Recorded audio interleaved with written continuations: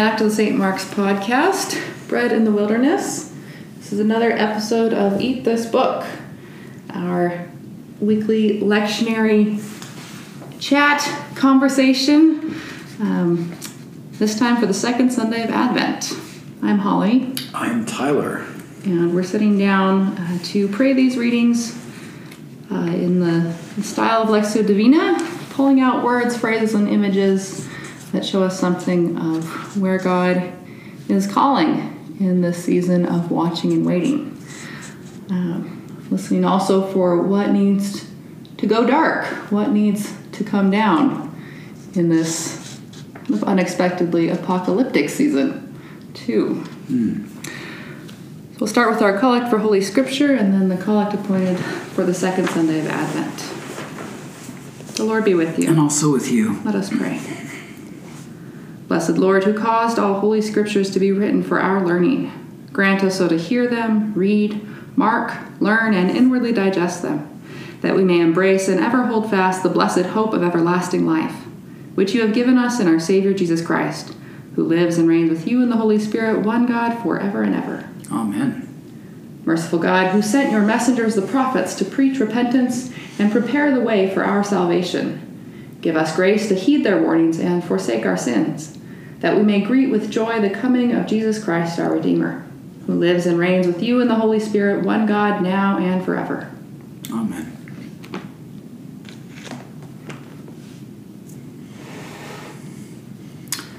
Yeah, so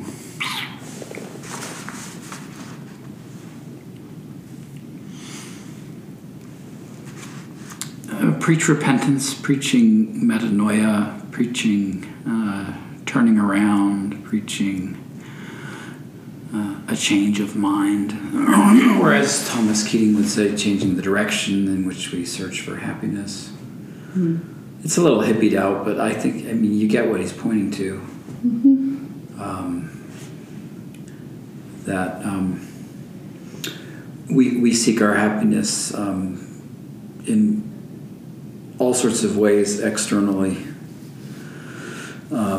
in what is ultimately sinking sand, withered grass and faded flowers, I think is a little bit later in the psalm.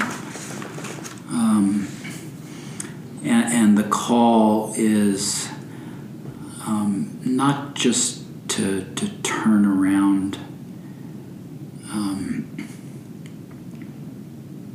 kind of or else, but turn around so that we might flourish and might be the people we are actually called to be by grace, right? It's a reorientation, not just turning away from, but turning toward the true source of our life. There's always a from and a to, and you're turning from trying to secure our life and our identity and our happiness on our own terms, usually in some form of power, possessions, and prestige, and turning to that place of springs, if you'll forgive me, where true happiness is to be found, by grace in and with God, the person of Jesus Christ. It's that kind of a thing. And so the warnings are warnings really with our best interests at heart, in the same way that you would tell a kid not to just run across the street without looking both ways. Yeah. It's guiding us into the way of salvation. There's a path here. You're going the wrong way. Turn around. Right. Yeah. Yeah. And so important that it's also give us grace to heed their warnings, because it's easy for this to be heard, even though it's not the intent, that, like, you better watch out. Better not cry, better not shout. Spout, pout. Yeah. Naughty or nice. This kind of like terrified hypervigilance, Yeah. looking over your shoulder all the time. Like, that's not the life of discipleship. That's not the freedom of the Christian. That's not what it means to be a child of God. You know. So it's by grace we see that which contributes to the mutual building up of the body, and that which, I don't know, in my experience, forsaking sins is more like, I can't will myself to forsake something. No. But it loses its attraction, and it just suddenly is not there anymore. Usually after the recognition of the helplessness to forsake it. Yeah. Like welcome to the first step of AA, that it would be really great if everybody in our churches admitted that we were powerless over our fill in the blank. Yeah. And turned our lives over to the mercy of God, right? I mean, so it's kind of like, by grace, the warnings are heeded and sins are forsaken, like a passive voice. And who's doing that? Right. Can't really be me. Right. Yeah. Like, it's the same thing. I remember somebody who'd been doing contemplative prayer for years and years and years, and they said to me, you know what the stupidest word in contemplative practice is? I was like, oh no, goody, please tell me. And they said, let go. And I was like, why? And she was just saying, well, because it's like there's like someone to let go of this thing, and it's all very busy. And actually what prayer shows us is that there are things that are let go of, or the letting go happens of itself, or it was never grasped in the first place, or something far more strange and mysterious than just this action that you perform, you know? Yeah. But it's sort of like,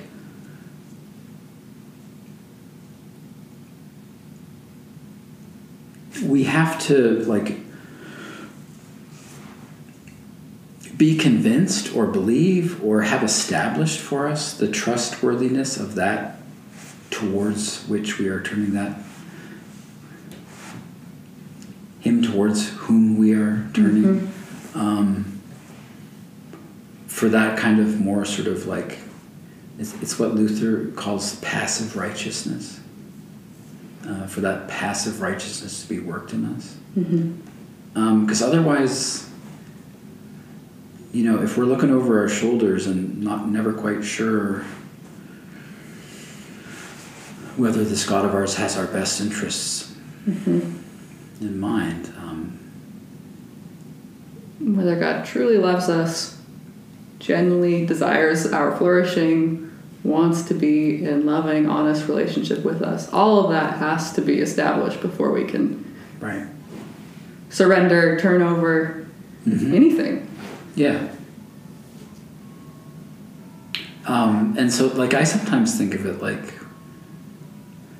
actually, when I first moved here, I realized that there's a certain sort of segment of the population in Utah who inhabit like an utterly graceless universe that's dependent entirely on human works. And it's one of those things where like you think you come up with something and then you read it in 5 other places and you realize how entirely unoriginal you are. But to me it seemed to present the Christian life as endlessly treading water and keeping your chin up, right?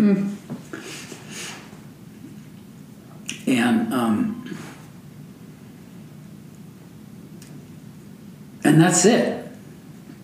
You just tread water. Just trying to keep your nose. Right. If you want to be really bleak about it, until you exhaust yourself and drown. And like the whole point is that like human beings float, actually, right? And some kind of movement from treading water to discovering that we float is what we're talking about in terms of like opening to grace. And it dies harder in some than it does in others, right? I'm someone in whom it dies really hard. But like do you guys have the bronze medallion here in America? Like the swimming thing? I'm not sure. It's like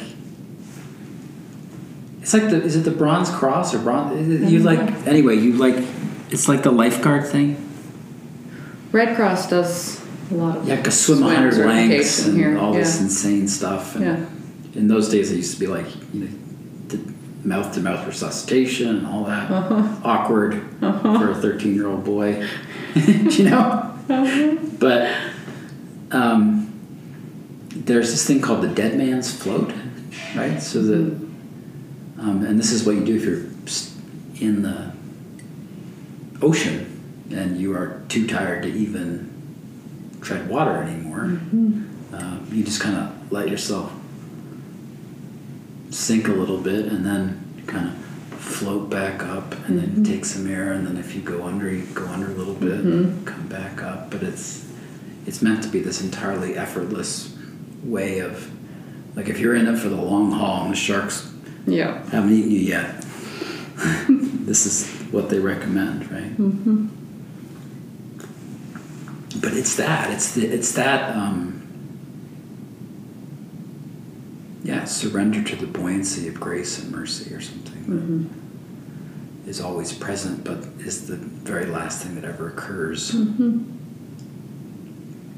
mean, for people like me, I don't know, maybe I get it. Have an easier time of it than I do, but... Well, I think for a lot of us, we're going to go back and forth a million times, right? Treading water, trying really hard, exhausted, lean back, I float. Lord have mercy on me. Here I am.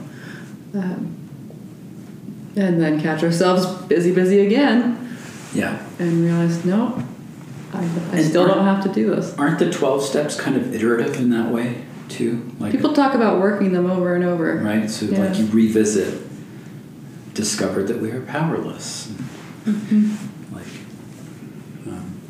And that's the crazy thing, right, that Jesus shows us, is that, like, true power comes from powerlessness.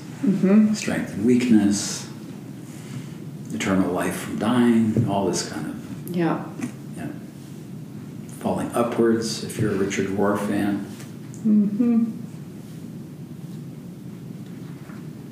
Isaiah, is that enough on that? Isaiah,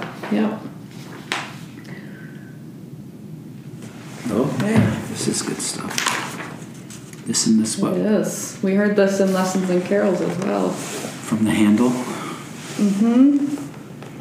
Comfort, oh comfort my people, says your God. Speak tenderly to Jerusalem, and cry to her that she has served her term, that her penalty is paid, that she has received from the Lord's hand double for all her sins. A voice cries out, in the wilderness prepare the way of the Lord. Make straight in the desert a highway for our God. Every valley shall be lifted up, and every mountain and hill be made low. The uneven ground shall become level, and the rough places a plain. Then the glory of the Lord shall be revealed, and all people shall see it together, for the mouth of the Lord has spoken. The voice says, cry out. And I said, what shall I cry? All people are grass. Their constancy is like the flower of the field. The grass withers, the flower fades. When the breath of the Lord blows upon it, surely the people are grass. The grass withers, the flower fades, but the word of our God will stand forever.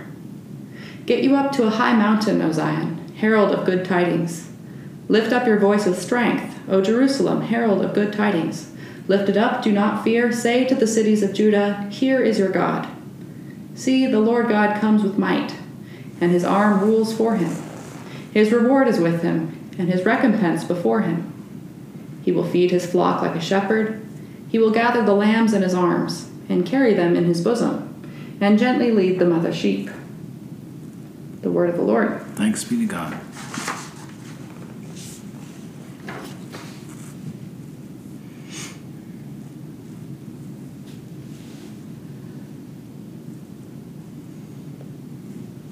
So yeah, there's this like stark contrast between that which comes and goes. People are grass; they're constantly like a flower of the field. The grass withers, flower fades, and that which doesn't come and go, right? The one in whom is our strength.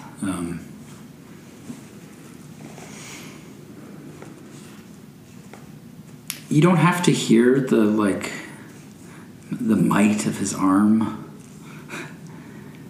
necessarily as this like grindingly patriarchal, militaristic kind of thing. Strength of the arm can be also like this steadfast covenant faithfulness, or the one who doesn't come and go like everything else. Yeah. So the assurance that the God who wills all of our flourishing will also see to it that comes into being. The glory of the Lord shall be revealed, and all flesh shall see it together. And then the character of God that's revealed is there's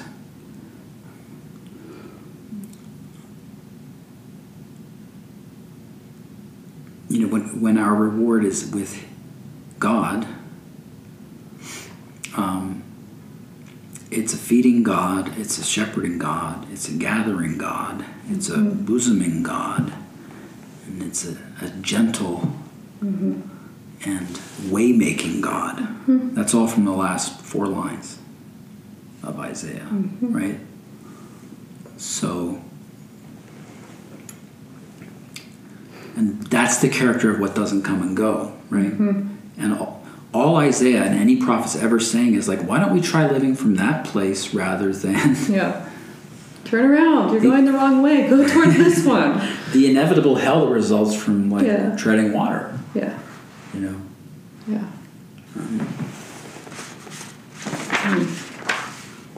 It starts out as a word of comfort. Comfort, right? Yeah. Oh, comfort my people. Tender. Says your God. Tender. Yeah. The penalty is paid. Yeah.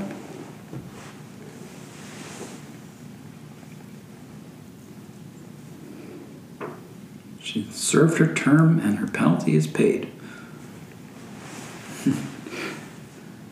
Like you can see where those metaphors for the crucifixion come from too. Like there's this element of like the debts have been cleared. Yeah, the we're accounts home free. have been set. Right. Like and we come to see that most clearly in the person and work of Jesus. But that's always the character of God, right? Yeah.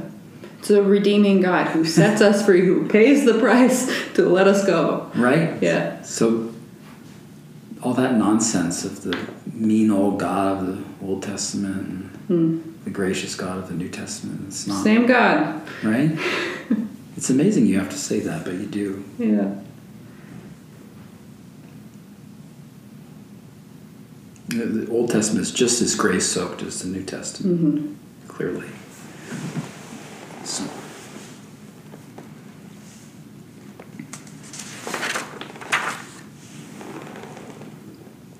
What do you make of the making straight the highway, the desert path? I'm seeing that in that whole set of verses there, ending with the revelation of the glory of the Lord. All people here, like the all flesh, all creation, seeing it together. I hear this as the assurance that God will set the world right. That the glory of the Lord will be revealed, and that glory involves all of us, actually. Finally able to live together in love, which, look around, Lord knows we cannot do by ourselves. Dear, oh dear. Yeah.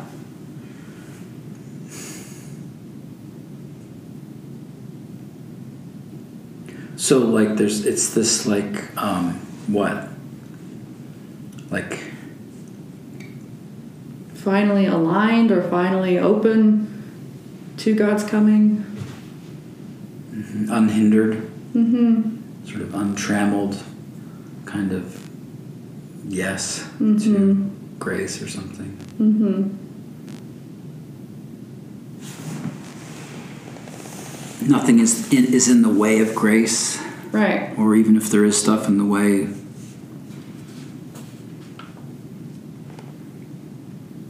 Grace will heed warnings and forsake sins as needed. Mhm. Yeah. Also the sense of the way the whole world is responding to God's redemption. The valleys and mountains, the wilderness, the desert places.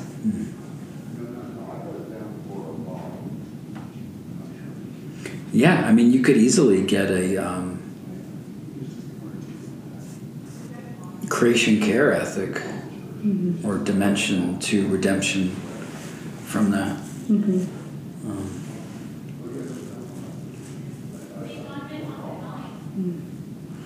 Like you wonder whether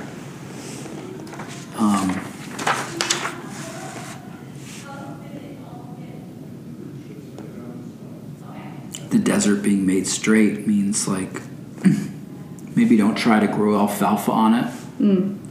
Let it be desert. I don't know, right? Like Yeah.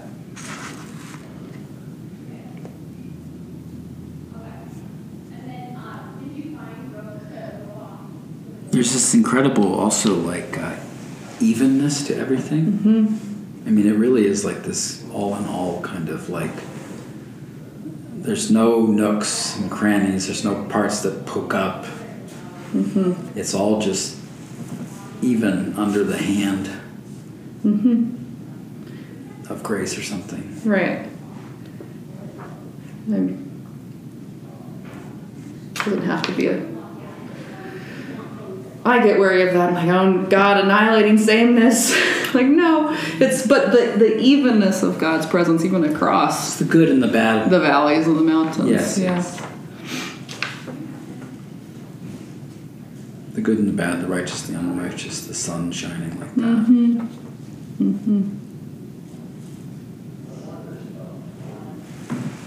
Good? Are we doing From the... Psalm 85. Okay. Are we doing Verses 1 to 2 and 8 to 13.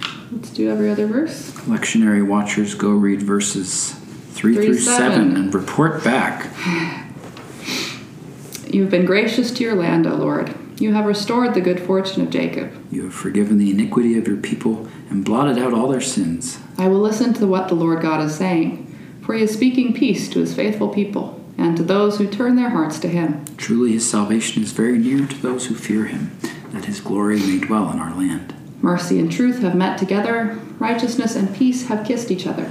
Truth shall spring up from the earth, and righteousness shall look down from heaven.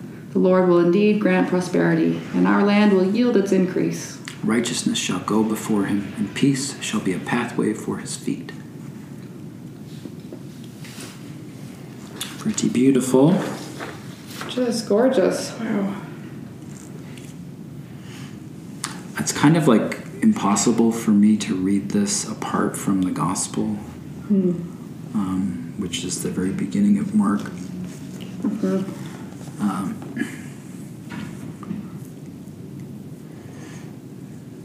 You know, because like if we're reading backwards,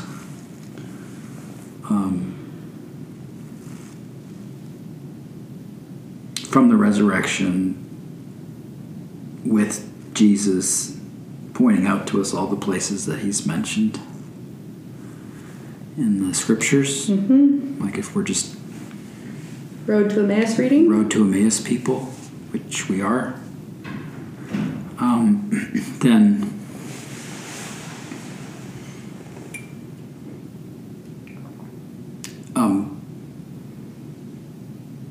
the person and work of Jesus Christ is the one in whom mercy and truth have met together, righteousness and peace. The one in whom they kiss, the one in whom is, capital T, truth, right? Yeah. Like, even if, you have the good, the beautiful, and the true, and you got the three people of the Trinity, and people want to pair them up, right? They want to do matching exercise. Wait, gross. Who Yeah. wants to do that? It's cool, though. Ah, Good is Father, okay. right? Nobody except my Father in heaven is good. Fine. Right? Beautiful Spirit in terms of working Okay. beauty in the world, and flourishing. Yeah. And truth is like in the this is a classical framework. That's assigned to the Word, right? That the person, second person of the Trinity. So, like, but it's. I find it impossible to like literally pray the Psalms without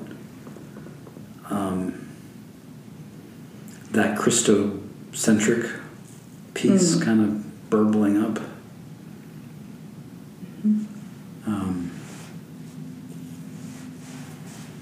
Yeah. These are Jesus' prayers. We pray them with him. Yeah. And happy is he who has not walked in the way of the wicked, Sure. or happy is the one. Well, who's that one? Tell me. Yeah, that. I don't know any. I don't see a lot of ones like that around. And God help you if you think you If haven't. you think walked you're in. the one. I mean, that's the whole problem with that. It kind of sets you up for this, like, really Yeah. terrifying. Blessed is the one who's not walked. Okay, to be blessed, I need to. Whoa. Oh, right. Yeah. And It's so- become this whole instrumental formula that we have to fulfill. It doesn't work. No, and if you're not real careful, it'll kill you. Yeah. I mean, so.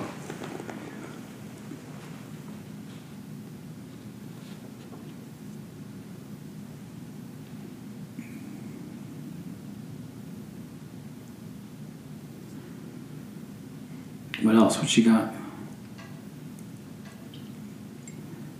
Talk about flourishing, right? Verse 12, the Lord will indeed grant prosperity, and our land will yield its increase. So there's this, I think, gesture towards not prosperity gospel and having a big fat bank account. Still waiting. Well, you're just not righteous enough. Oh, that's why. Okay. But human flourishing, like the human being fully alive, which is Yeah. only possible in relationship with, surrendered to grace, right? Yeah, and our land will yield its increase.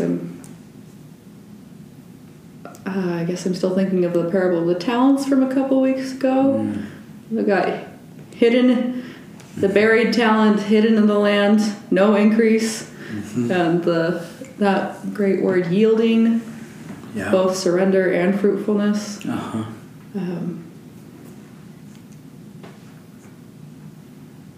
And I'm not just it's a collective flourishing, right? Right. Communal across creation. Yeah. The whole people, the whole land, all flesh. Yeah. Rendering to God what is God's, ourselves actually restoring God's image.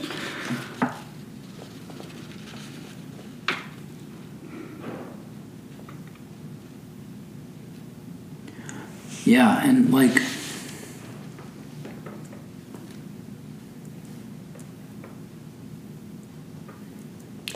it just gives me pause sometimes, because I think of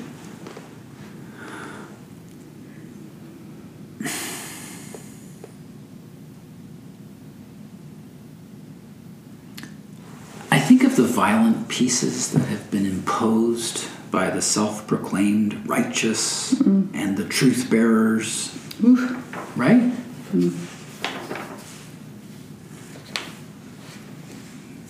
The quote-unquote, prophets.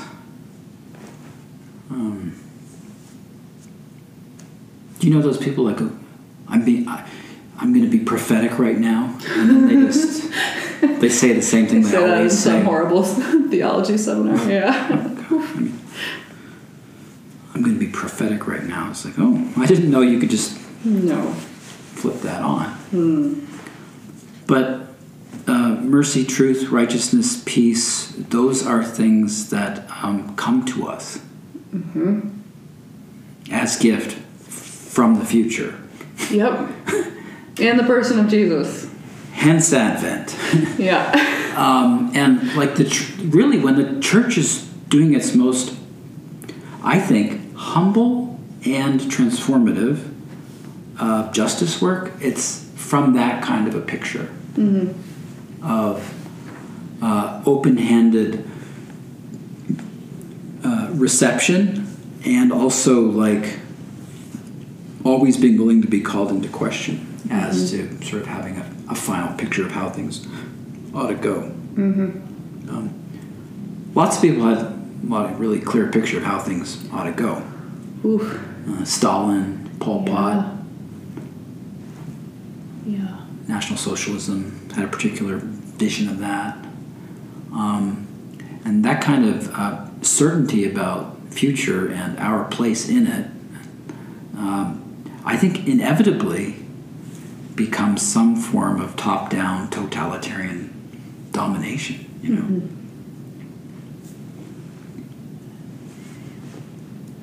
And so, like, don't get me wrong, I'm for mercy, truth, righteousness, and peace. Yes. What gives me pause is sometimes the surety with which that is pronounced and visited upon others.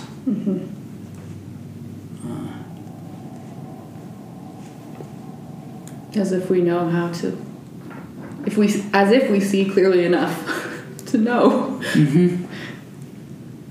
what is righteousness or truth. As if you even know wheat and tares, like right, like you. God says, leave him alone.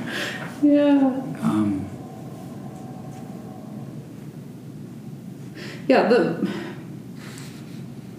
Obviously the call to witness for justice and peace is very real, but best when we hardly know what we're doing. Left hand doesn't know what the right hand's doing. That sort of lack of self-conscious. One is not pronouncing oneself as prophetic. Right. And always carried by the sense that righteousness is going before me, drawing me along. Peace as a pathway for my feet is unfolding. I don't really know where it goes, but it's already happening. It's in the following after. Yeah. You leave mercy in your wake, maybe. Yeah. But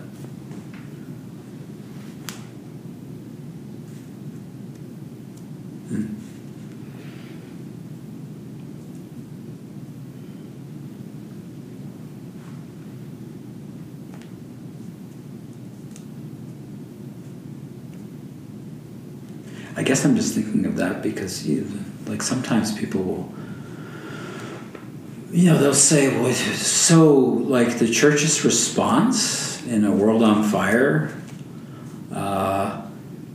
is to watch and wait. Yeah.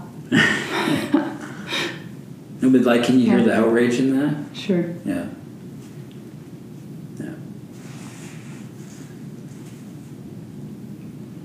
But have quite a clear picture of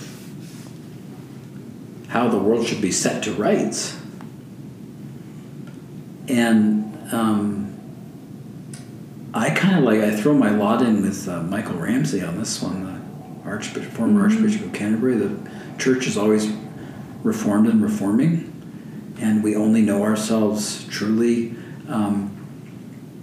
on the road to Emmaus. Stepping out of every sheltered enclosure and every way it's supposed to be and needs to be, and continually throwing ourselves open to the inbreaking coming of God in the person of Jesus. You know, like, I don't know.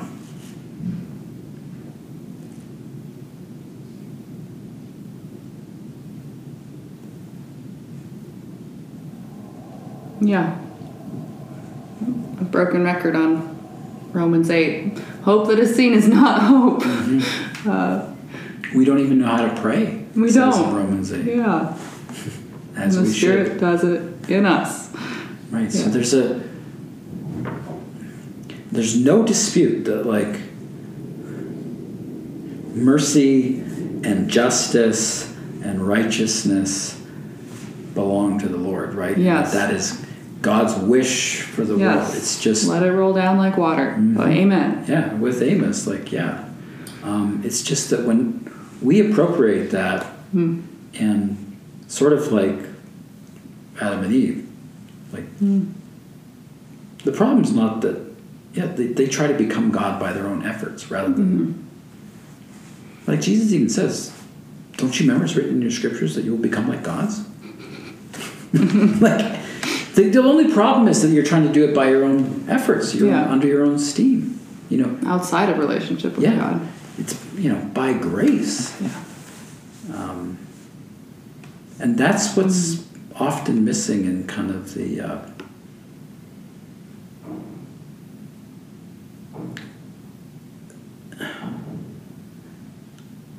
justice work that seems so exclusionary. That doesn't have enemy love in it.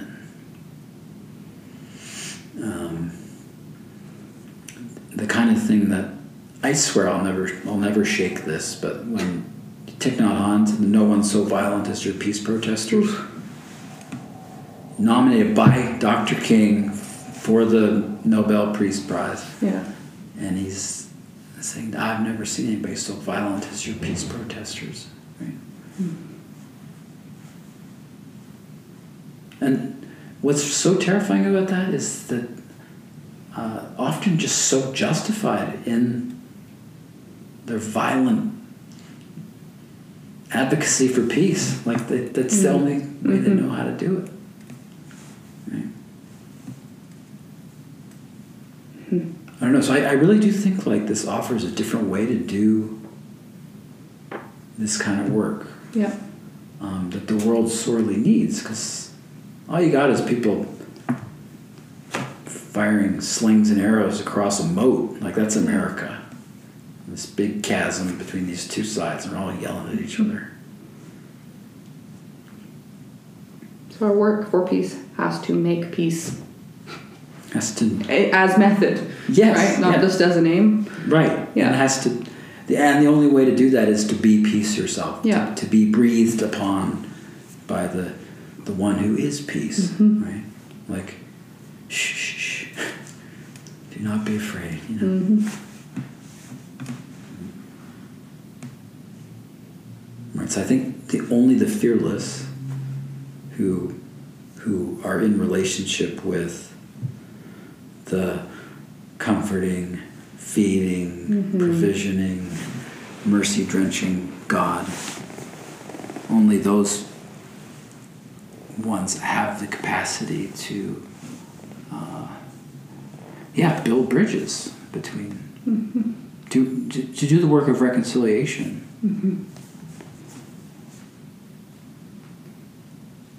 To win my enemy as a brother. No, for real, yeah. Like, if it ain't got enemy love in it, then...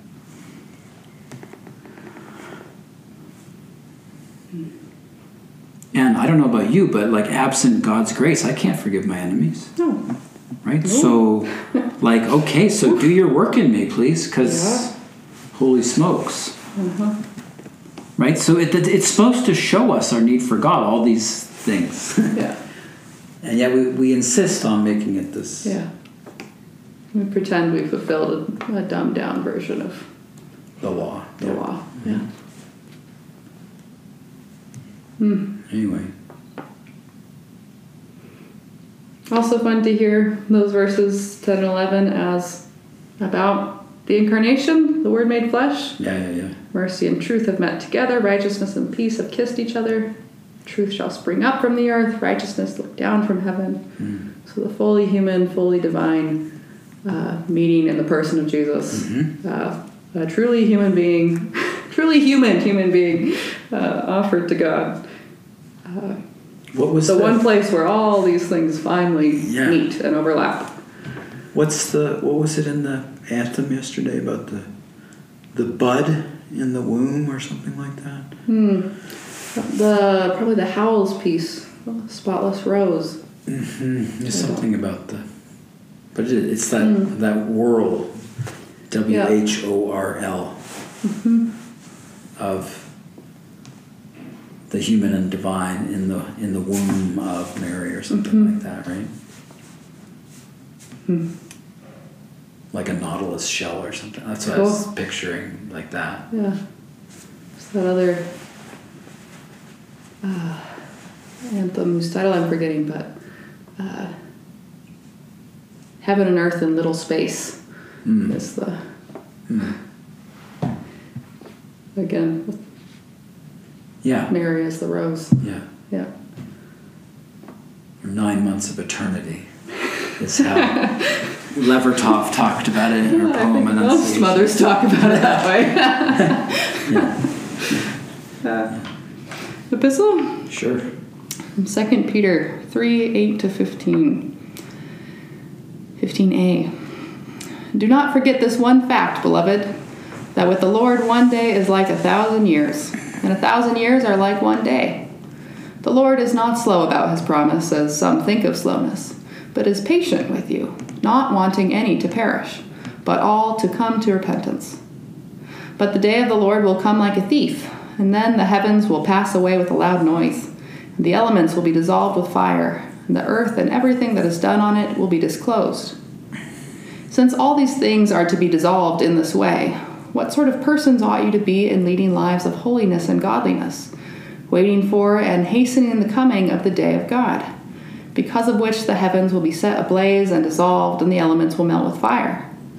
But in accordance with his promise, we wait for new heavens and a new earth, where righteousness is at home. Therefore, beloved, while you are waiting for these things, strive to be found by him at peace, without spot or blemish, and regard the patience of our Lord as salvation. The word of the Lord. Thanks be to God.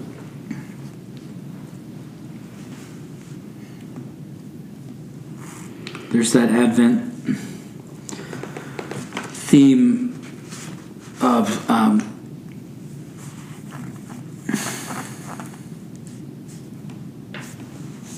grass withers, flower fades, that which dissolves away. And in a certain way, like the sort of entire problem is that we make as or place or declare as ultimate that which is ultimately not ultimate. We try to make solid that which comes and goes. So the graceful dissolution of all that is not love. This doesn't have to be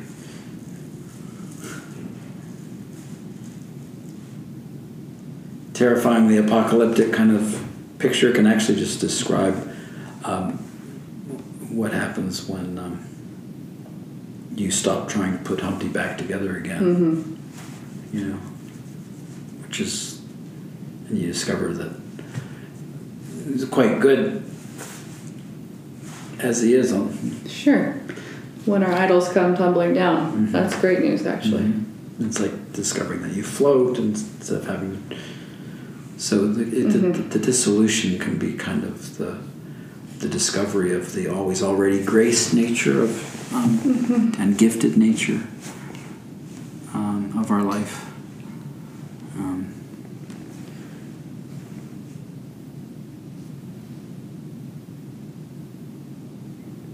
We also have this articulation of the Lord's patience with us. Mm-hmm. God does not want any to perish, but for all to come to repentance. Yeah. I don't know about you, but I'm kind of inclined to think that what God wants, God gets. For no one to perish, for all to come to repentance. And God is infinitely patient with that long, slow project of our learning to love, our kind of surrendering to be people where righteousness is at home. By that math, it's been 2 days since the resurrection.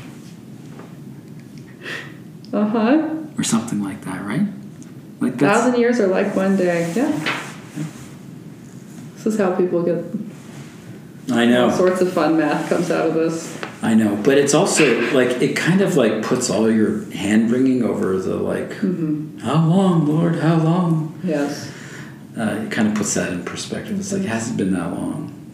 I feel like that when I go down to southern Utah, like in Zion National Park. Yeah. These huge red rock walls. I just like how think many of the millennia that it takes to form that. Just think, oh, all of my problems are made up. It's like 40 million years of history there or something. Yeah. But patience like that, patience to make Zion National Park. No, like there's only one way that can happen: wind, rain. Yeah, grains of sand at a time. And you know, if you're trying to like poke at people, you can also ask like,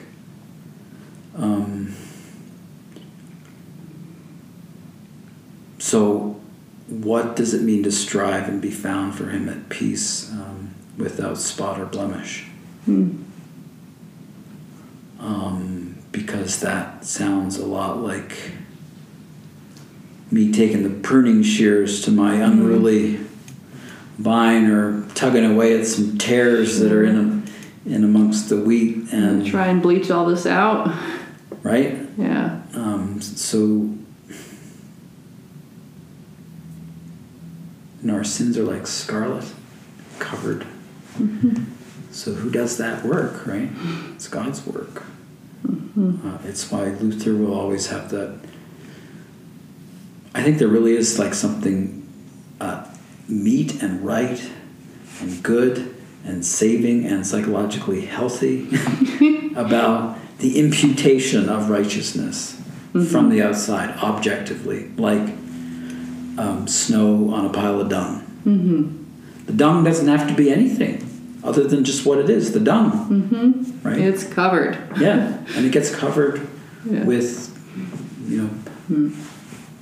the snow. Like, and he would have seen that in the stables, right? Like, it's amazing, like how literally earthy his metaphors are.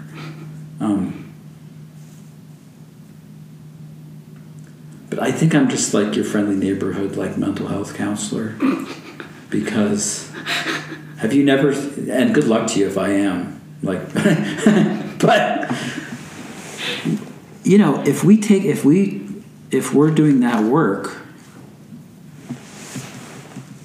of trying to be without spot or blemish, if you want to talk Romans, like, not one is righteous, right? That's the whole point. So what is he getting at, right? Like,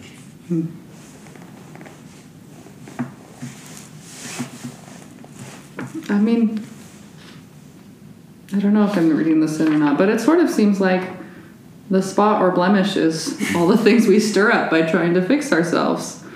We wait for new heavens and a new earth in accordance with God's promise. And while you are waiting for these things, if you're striving for anything, strive to be found at peace, not doing anything. And let yourself be burgled. Yes, let God rob you blind.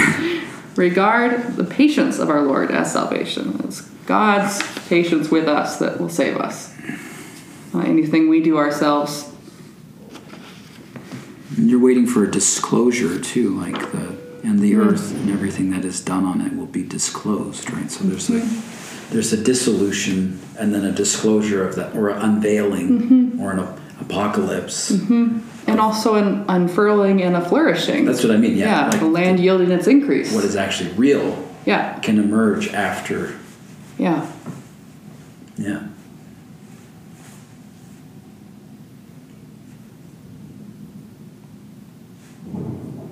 You see, know how many people are tied in knots, though? Like, right? I mean, from a pastoral perspective. Yeah. Like, if we actually knew that being without being without spot or blemish, like, is not work that we have to undertake through this, like, scrupulous rummaging and self-accounting of, like, all of our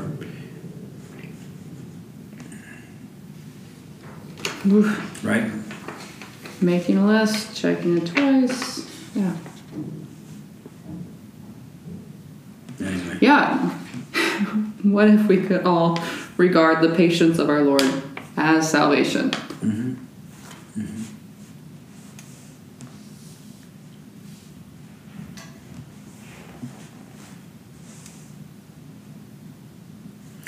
I remember I had a spiritual director because it's not, it shouldn't come as news that I have some somewhat scrupulous tendencies.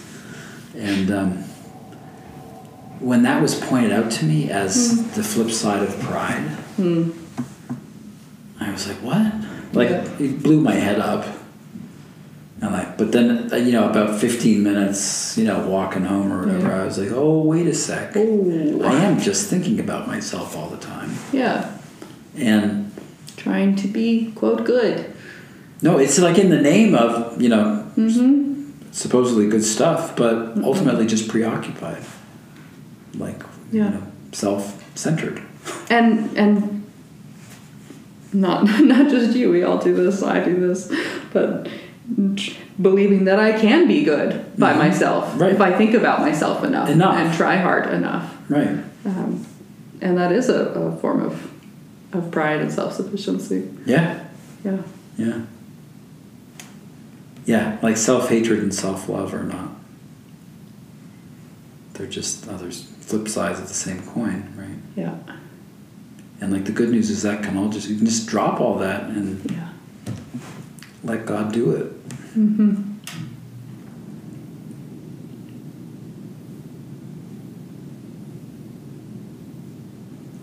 Strange kind of desire, well, not strange, but very human desire for ownership and control. Yeah. It's the grasping of the fruit in Eden. Yeah.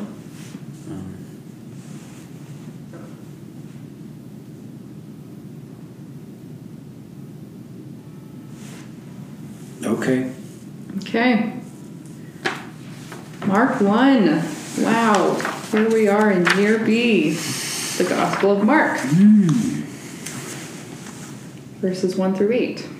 The beginning of the good news of Jesus Christ, the Son of God. As it is written in the prophet Isaiah, "See, I am sending my messenger ahead of you, who will prepare your way. The voice of one crying out in the wilderness, prepare the way of the Lord, make his path straight." John the Baptizer appeared in the wilderness, proclaiming a baptism of repentance for the forgiveness of sins. And people from the whole Judean countryside and all the people of Jerusalem were going out to him and were being baptized by him in the river Jordan, confessing their sins. Now John was clothed with camel's hair, with a leather belt around his waist, and he ate locusts and wild honey. He proclaimed, "The one who is more powerful than I is coming after me. I am not worthy to stoop down and untie the thong of his sandals. I have baptized you with water, but he will baptize you with the Holy Spirit." The Gospel of the Lord. Praise to you, Lord Christ.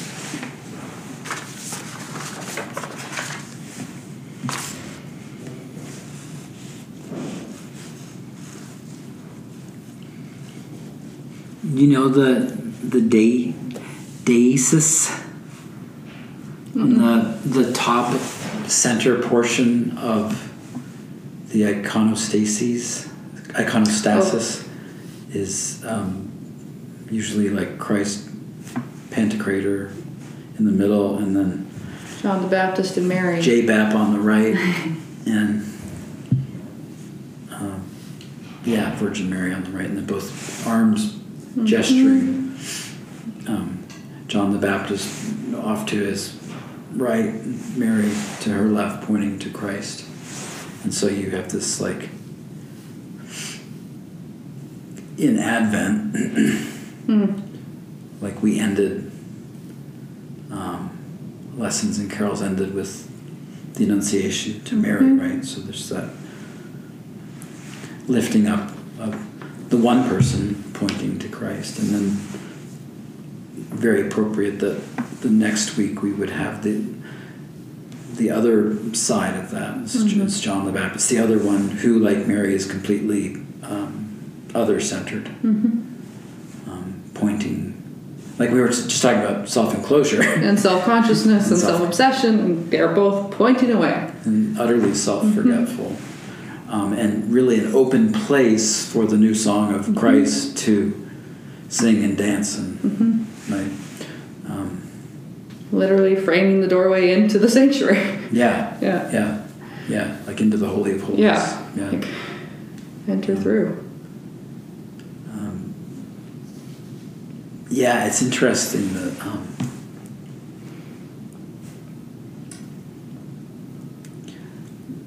Sergei Bulgakov, the Russian expat theologian, I was reading stuff of his, and he's like noticing that in all those people who we're kind of want to pay attention to around Jesus, like the heavy hitters, John the Baptist, Mary, Peter,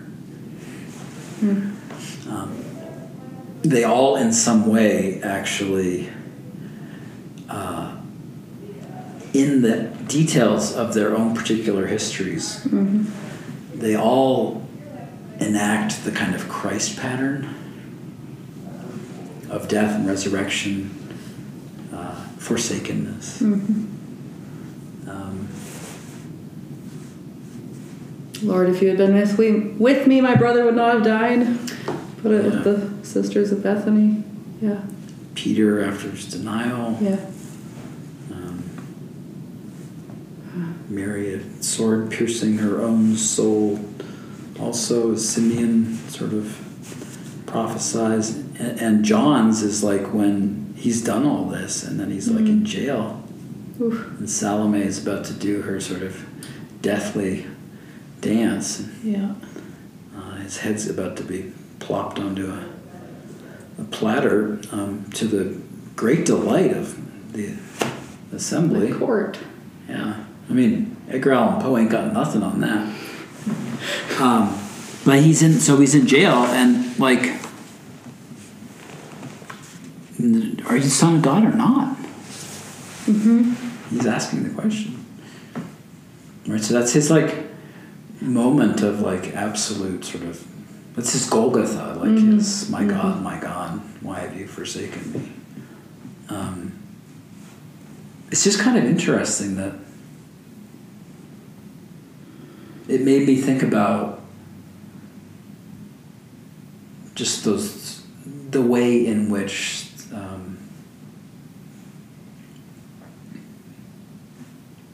we don't need to be like afraid of like, it's not a problem if there's like times of dereliction. Sure. Or loss, bereavement, doubt. Golgothas that intrude. Yeah. That not only are we like safe and home free in the person of Jesus, but also that like if I have eyes to see, that's actually being played out in the life of the community all around Jesus all the time. Right? I'm saying. Well, yeah, death and resurrection. That is the shape of Jesus' Right. life given to all of us. Yeah. And Cruciform pattern. Yeah. Yeah. It's just And that weird. could be an assurance or a point to a steadiness when we feel like I am in the crucified place. Yeah. Okay, Jesus is with me. Yeah. Yeah. But so it was just I'd never heard it put this way, but he was just, it's like this offhand thing. Well, that's so and so's Golgotha. That's so and so's Golgotha. Like everybody's got to have a Golgotha. Place of the skull. Yeah. Yeah. No, it's intense. Yeah. But it also it's this way in which it's like all of it's just taken up into the life of Christ, right? Mm-hmm.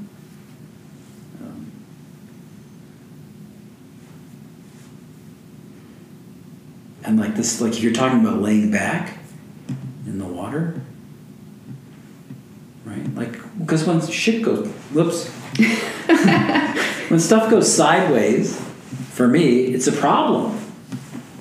That's how I double down. I pedal, how am I going to handle this? Pedal harder, right? Got to manage it, right?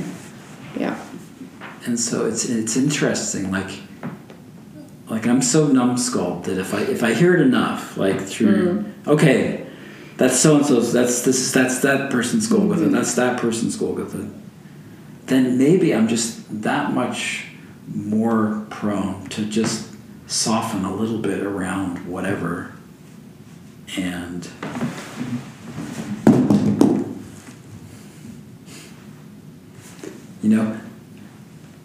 let the new song that God is singing be sung from that Golgotha place. Right. Yeah.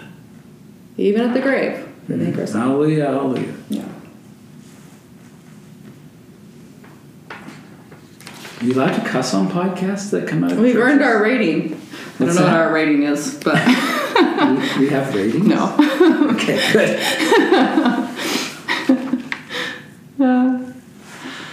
We can have our audio engineers maybe edit out that part. Our full-time production team.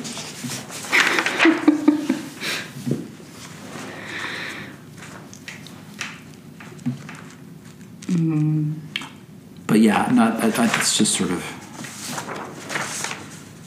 There's also a really interesting thing you can do with the contrast between John and Jesus' ministry. John is the ascetic, camel hair, wild honey, locusts, out in the desert.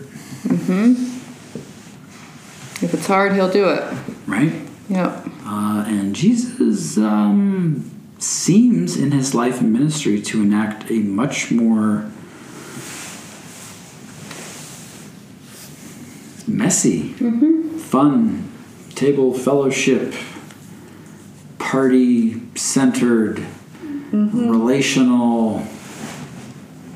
Dining with sinners way. Yeah. And he gets some flack for it, too. Yeah. Truth is, we don't like John because he doesn't eat enough. We don't like Jesus because he eats too much. Right? That's Jesus' whole critique, right? Yeah.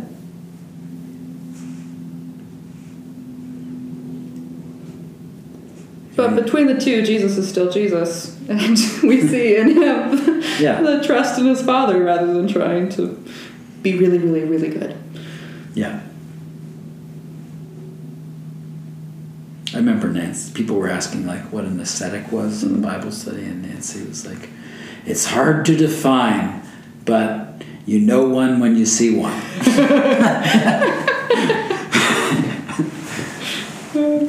But that kind of gaunt, self-punishing,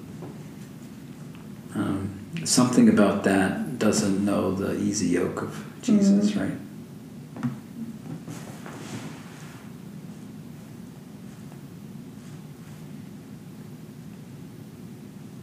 Should we let the curtain come down on this unholy mess? Uh-huh. Okay. Until next time. God bless.